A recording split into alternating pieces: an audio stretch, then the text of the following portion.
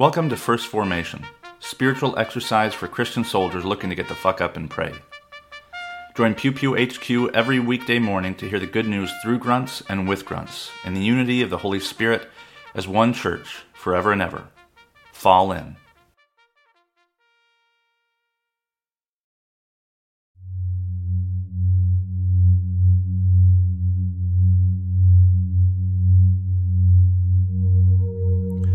Psalm 138.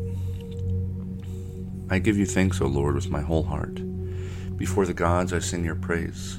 I bow down toward your holy temple and give thanks to your name for your steadfast love and your faithfulness. For you have exalted above all things your name and your word. On the day I called, you answered me. My strength of soul you increased.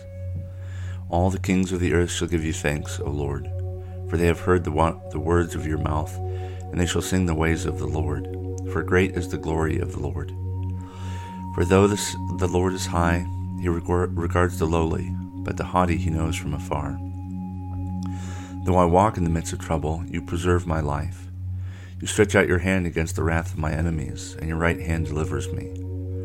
The Lord will fulfill his purpose for me. Your steadfast love, O Lord, endures forever. Do not forsake the work of your hands.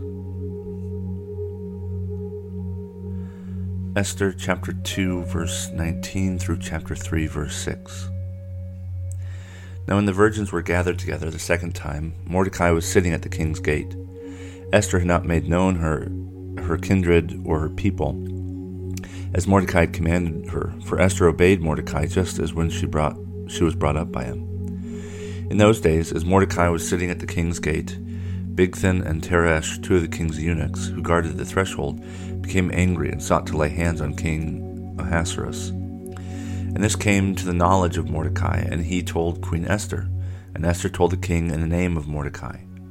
When the affair was investigated and found to be so, the men were both hanged on the gallows, and it was recorded in the book of the Chronicles in the presence of the king.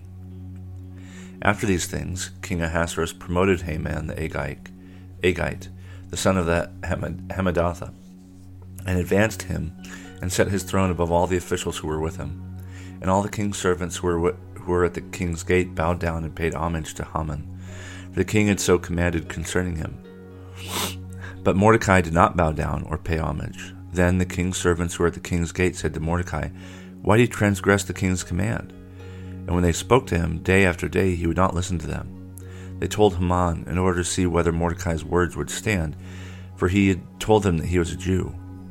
And when Haman saw that Mordecai did not bow down or pay homage to him, Haman was filled with fury. But he disdained to lay hands on Mordecai alone. So, as they had made known to him the people of Mordecai, Haman sought to destroy all the Jews, the people of Mordecai, throughout the whole kingdom of Ahasuerus. Acts chapter 1, verses 15 through 20. In those days, Peter stood up among the brothers. The company of persons was in all about 120, and said, "Brothers, the scripture had to be fulfilled, which the Holy Spirit spoke beforehand by the mouth of David concerning Judas, who became a guide to those who arrested Jesus. For he was numbered among us and was allotted his share in this ministry. Now this man acquired a field with the reward of his wickedness, and falling headlong, he burst open in the middle, and all his bowels gushed out. And it became known to all the inhabitants of Jerusalem, so that the field was called in their own language Akeldama, that is, the field of blood. For it is written in the book of Psalms, May his camp become desolate, and let there be no one to dwell in it, and let another take his office."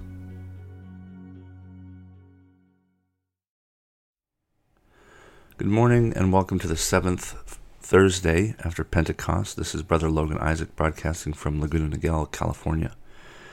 This morning's readings come to us from Psalm 138, Esther 2 and 3, and Acts 1. And quick side note that tomorrow, for Friday, I won't be recording.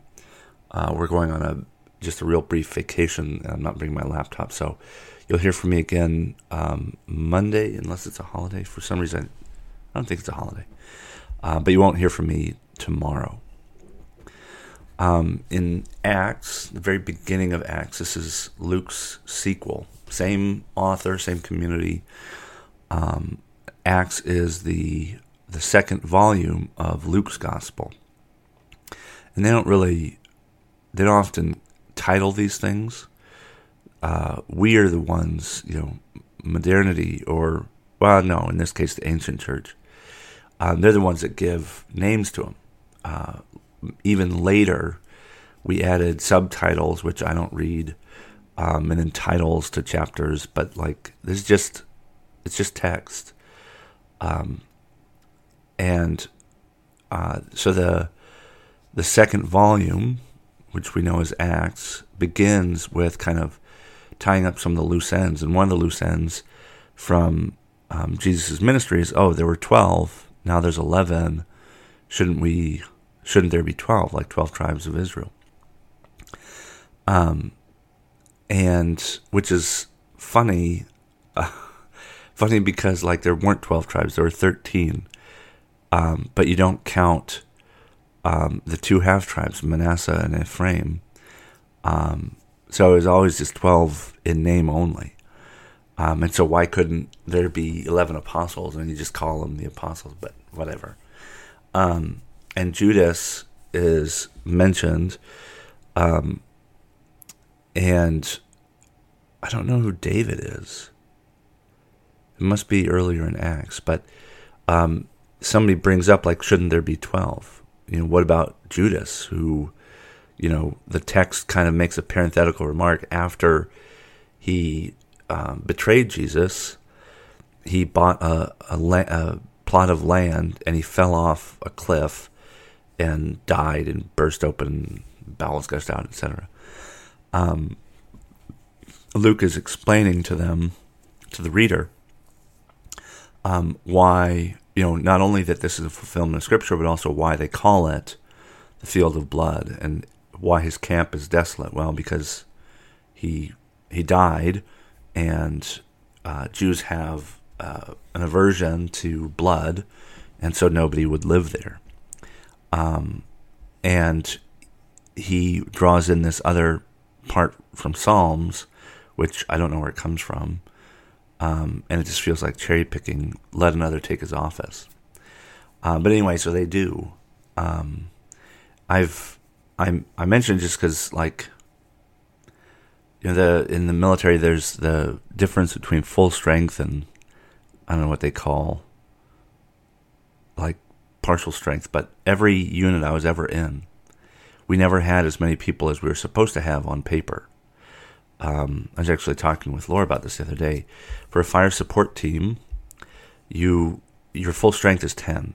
There's 3 platoons, each with their own forward observer and RTO, radio telephone operator. And then the headquarters element for the company, you have the fire support officer and NCO, and then up to 2 RTOs for them, making 10. And that's never the way it went. We never had 10 people on a FIST team. And we were still a FIST team. I think that's kind of how I make sense of there's not really 12 tribes. You can count them, and there's not. The 12 sons of Israel. The Levites don't get any land.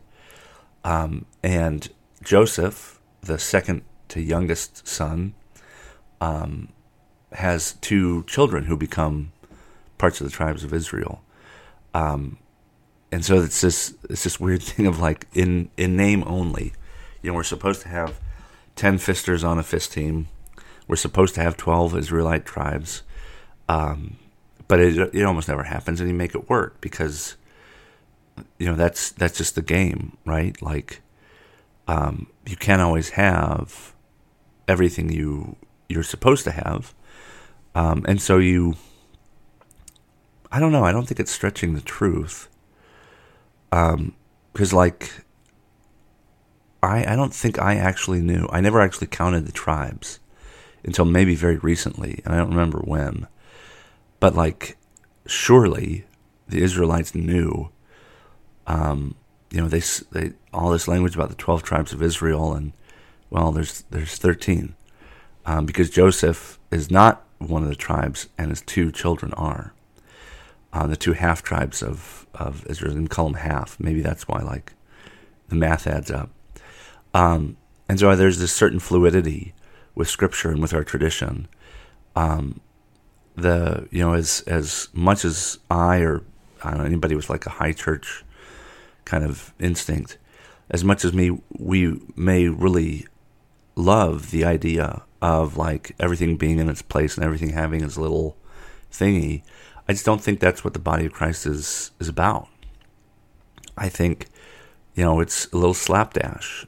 Jesus, when he ascended into heaven, he saw the wounds on his hands and his feet, his forehead, his side. It doesn't make a whole lot of sense. Like, why not be totally healed?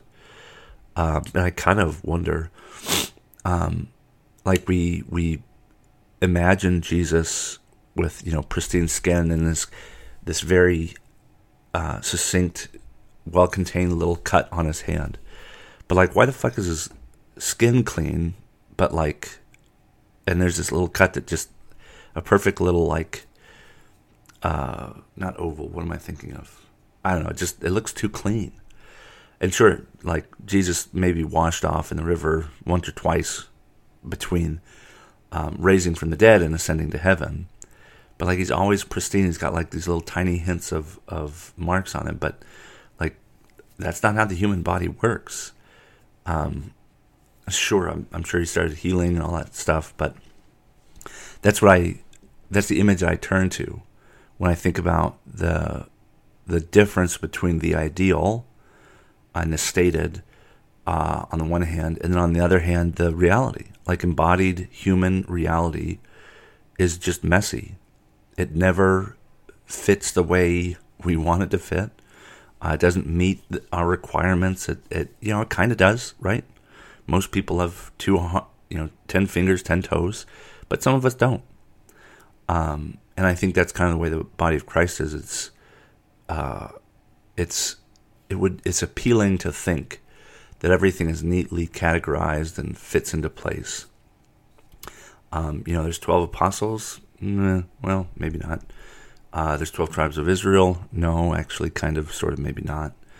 I think that is a word of encouragement to those who themselves don't always fit, because that is who the gospel is for. To desire that everything fit and to expect that it does is kind of an insider perspective. And the gospel is for those who are on the outside, the people who don't have the luxury of desiring and expecting everything to have its own little place, because they don't have a place. And so I think that is that's the mystery of these things, but also the beauty, I think.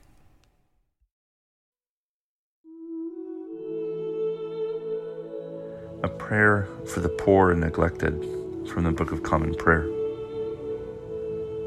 Almighty and most merciful God, we remember before you all poor and neglected persons whom it would be easy for us to forget. The homeless and the destitute, the old and the sick, and all who have none to care for them. Help us to heal those who are broken in body or spirit, and to turn their sorrow into joy. Grant this, Father, for the love of your Son, who for our sake became poor, Jesus Christ our Lord. Amen.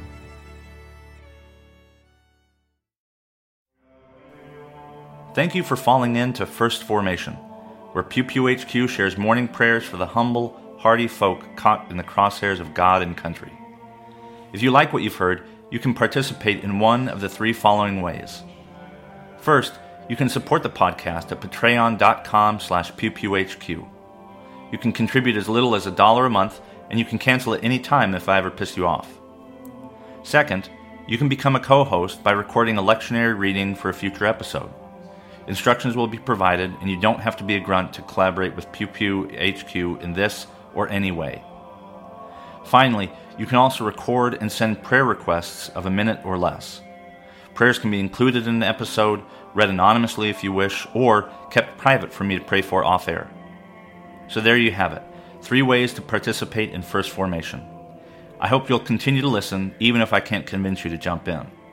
This has been Brother Logan Isaac, always faithful, always family. Semper Familia.